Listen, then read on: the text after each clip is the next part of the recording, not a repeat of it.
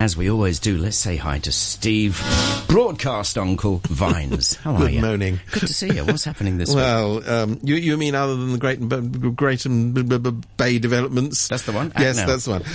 We'll gloss over that because there are other things going on in the world. Hard to believe, but it's true. Yep. This Huawei business, bit of a mess, eh? So let's see if we can disentangle some of this. If you are the very, very important person who incidentally is being held in Canada on pending charges, awaiting extradition to the United States, but who knows? And like every average citizen, she says, "Oh, I've got two homes here. I'll just live in one while I'm waiting." I mean, you have that problem all the time, don't you? Absolutely. Yeah. Which home am I going to today? Under the Causeway Bay flyover. And it turns out that we're talking about the founder's daughter, who's also the CFO, the finance officer of the company. She, it turns out, has 3 SAR passports. How do we know this? Not, of course, from it's all anybody. Over Facebook. But it all appeared in the Canadian courts. Right. And then, now here things get murkier and murkier. So she's got 3 of these travel documents, where under the laws of the SAR you're only allowed to have one, but of course the laws don't apply to rich people. So then you have a situation where, because it's everywhere, as you say, it's on Facebook, it's on, it's in the court record, it's very hard for the Hong Kong government to deny that rich people are not treated the same as ordinary folk. So usually what they do, and we've seen this quite recently, we saw it in the case of Victor Mallet, is when there's some ghastly thing happens due to the immigration department, in that case banning a journalist from entering Hong Kong, the government he just was says, hardcore though. Yeah, I mean, he was working for that well-known communist paper, the Financial Times. Oh, no, that's a good thing, sorry. He was working for that well-known anti-communist paper, the Financial Times. I keep getting these things wrong. Someone's got to pull me up. Anyway, here we go.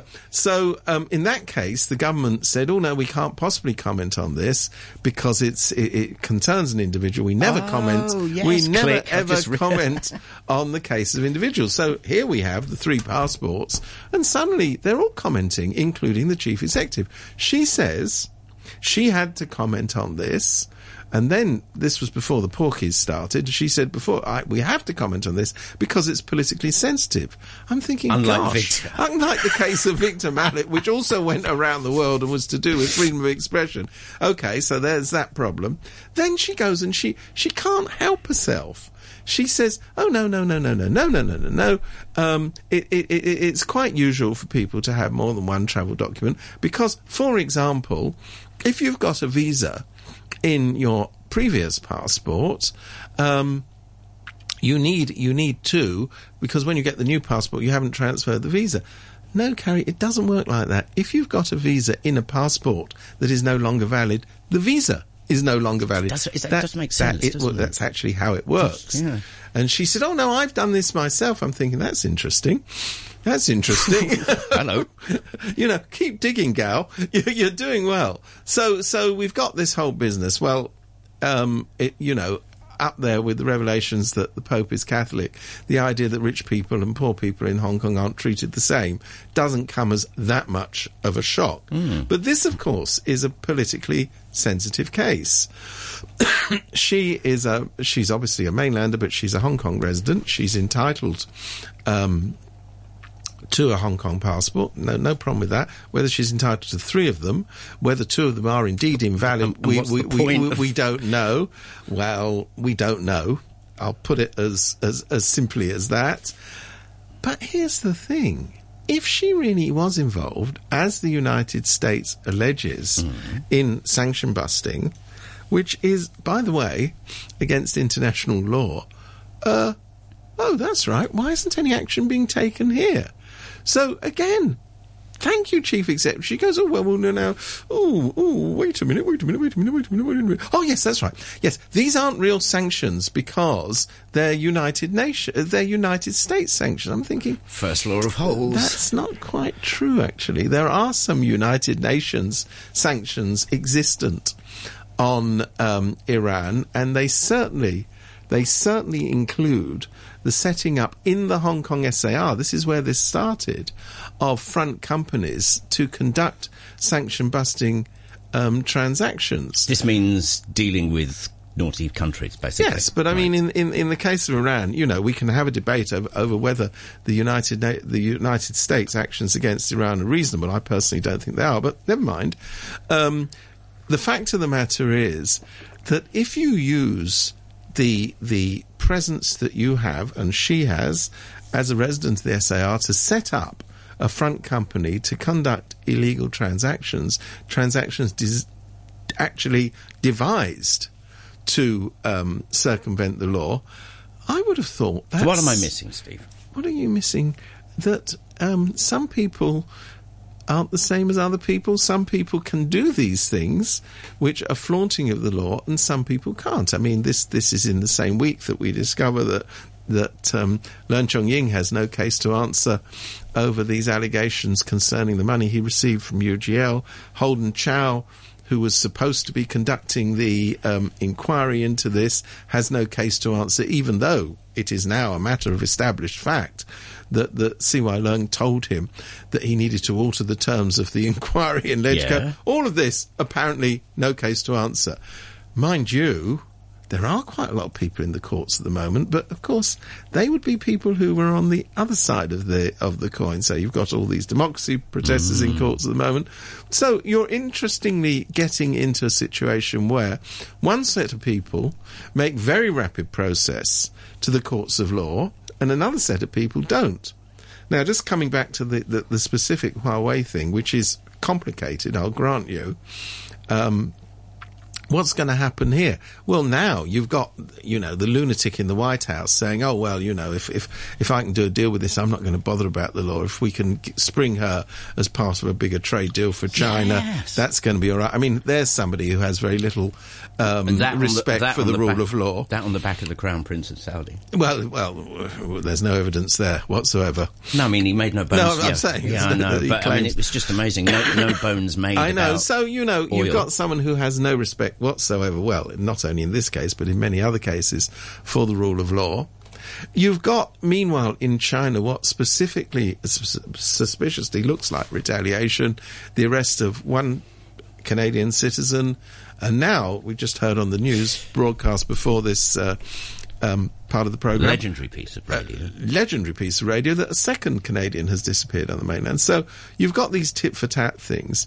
What you won't, of course, get in the mainland is a transparent legal process. I mean, at least in the case of Miss Meng, you got a transparent court case. Everybody could understand what happened when the Ministry of Foreign Affairs at its briefing yesterday was asked about, I think he's called Mr. Kovig, about his disappearance.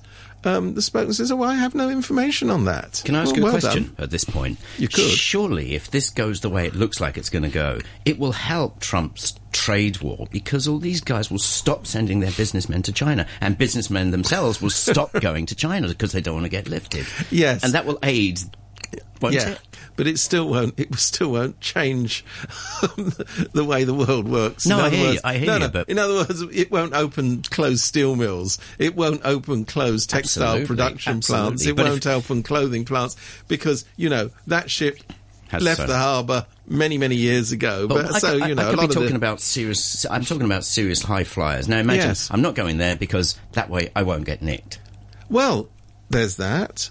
Highlighting the affairs of Huawei, which is indeed a very large telecommunications company that has very impressive global ambitions, highlights the whole dangers to people who are worried about this of getting involved with big Chinese technological companies. That's what I'm on about, yeah. Because that's the name, isn't it? Huawei has got to be the name. Well, there was a very interesting piece in the Financial Times this week by David Zweig, who's a professor here, saying, in fact, this isn't a trade war that we're talking about between China and the United States. It's actually a technology war, and we should be focusing on that. So, of course, we can't talk about the Financial Times because it has people like Victor Mallet working with it who are very dangerous. But, if you don't think that, you might find this an interesting article to read. What about these companies that are blocking Huawei because they're just scared they're going to get bugged? Yes. Basically. Well, so in case anybody doesn't know this, one of the big things that Huawei does, besides, I mean, it's known here for its little handsets, but one of the big things it does is it manufactures switching systems for whole telecoms networks. And throw 5G into that, the next yes, thing. Yes, that's right. Yeah. So they seem to be on the leading curve of the 5G development, which has yet to arrive, but it's about to arrive. Even I know that, and I'm a technological Luddite. I know, people are very surprised they even know what 5G is. Well, I don't, actually. But anyway, I know it's coming, and I know Huawei is at the leading edge of it. And people are backing away. You know, Japan is the latest country to say, we have national security considerations. We're not going to be having Huawei here. France has said it. You know, the United Kingdom. These are countries that already are doing... These aren't theoretical things. These are countries that are already doing business with Huawei. Is this going to work by osmosis? Well, I don't really know. I mean, it's an enormous mess. I mean, if it is the fact that Huawei is at the cutting edge of the latest telecoms developments and countries don't want to take advantage of it or disadvantage of it, as the case may be. Well, you know, if you really are going to undermine the security of your network, you may well want to think about this very carefully. Don't know whether that is the case, but that's what they're saying. It's almost like it's not going to do the things they've said, but it's like the little boy or the boy who cried wolf. I mean, it could be this stuff is probably stellar equipment. But to use your phrase, that ship has sailed. Yeah, that ship has sailed. And this is the problem.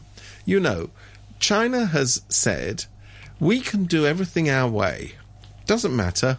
You know, we can conduct our legal affairs in secret. We can conduct our technological developments in secret. We are able to do all this stuff in ways that the international community in general is not used to having to have these things done. Well, there's a price tag on that. It's interesting that price tag is appearing through this case, which actually isn't anything to do with that, or ostensibly it's nothing to do with that. It's supposed to be to do with Iran sanctions. But nonetheless, it raises the whole question. If you want to be an internationally competitive, technological, cutting-edge force in the world of commerce, maybe you have to behave like other players in that market who are accountable. I mean, can you imagine? You've had this week, it's interesting, everything comes together this week. You've had this week in the United States Congress, the head of Google being hauled in and being held to account for what Google's doing, including, incidentally, allegedly developing a buggable network for the PRC. Yeah. So, you know, but can you imagine? Well, of course you can't imagine it because it's not going to happen. Can you imagine the executive from Huawei being hauled before the National People's Congress to explain in detail whether or not it was adhering to internationally recognised rules of accountability and transparency? I mean, that's, for the fairies, that sure ain't going to happen. This is the kind of conversation I'd love to have with somebody like Maurice Myslowski. He's what you call a business futurist. It sounds weird, but it's a legit thing. And it literally is what it says, the viability, where we're going with this, that and the other. So here... This has gone down a different avenue. It's not, here's a country who's knocking out some technology. They're a bunch of crooks anyway, and their stuff's a bit questionable. The word is, this technology is the absolute business. And the irony is, people are saying, nah, we don't trust you.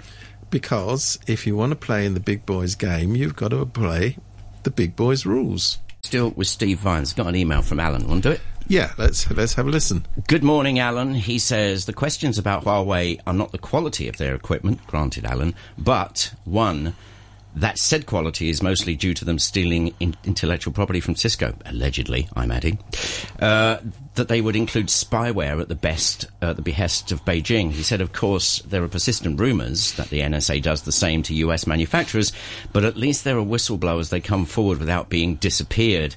It seems likely that the NSA does hack most of the world, but working from the outside.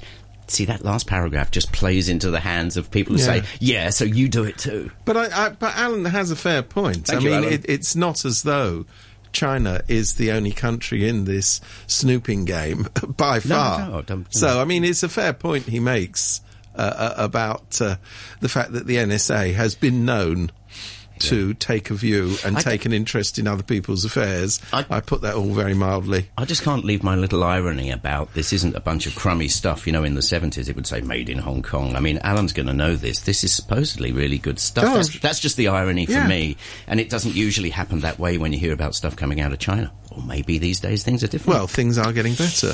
Yeah. Anyway. Yeah. Let's turn a bit more domestically. Go on then. In fact, local, to put it in a word. All right. And here's the thing. I mean, out of the mouths of babes and sucklings or whatever, there must be a cliche that fits this.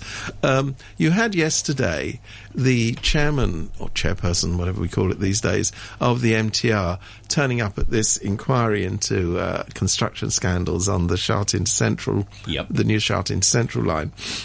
And Mr. Ma was so busy covering his own backside, he didn't realise, or apparently didn't realise, that he dropped a couple of clangers that should have been resounding with enormous volume.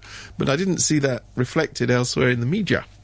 So on the one hand, he says, oh, you know, our role in all of this, our being the MTR, was, this is a direct quote, was barely supervisory. Hang on, isn't that what this is all about? Good morning, good morning. So what you're saying, Mr. Ma, is that you, the chairman of the MTR, and incidentally he went to great pains to emphasise that he was the non-executive chairman, therefore he didn't get involved in, you know, what was actually going on. I'm thinking, you either are or you aren't the chairman. You know, it's like you either are or you aren't pregnant. You can't have it both ways. You can't be the boss and then say, I'm not really the boss. Anyway, his claim always is that I'm only responsible for the good stuff, never for the bad stuff. Mm-hmm. But he says, and remember, this is an organisation that is majority owned by the Hong Kong public. He says that they were barely supervising. I mean, this is a multi-billion dollar case is about project. Who oversaw. Yes. He's saying the very bad people, very, very bad, very, very badly bad people are those Leighton people, because they were responsible for the project. Well, they were the contractors for the project.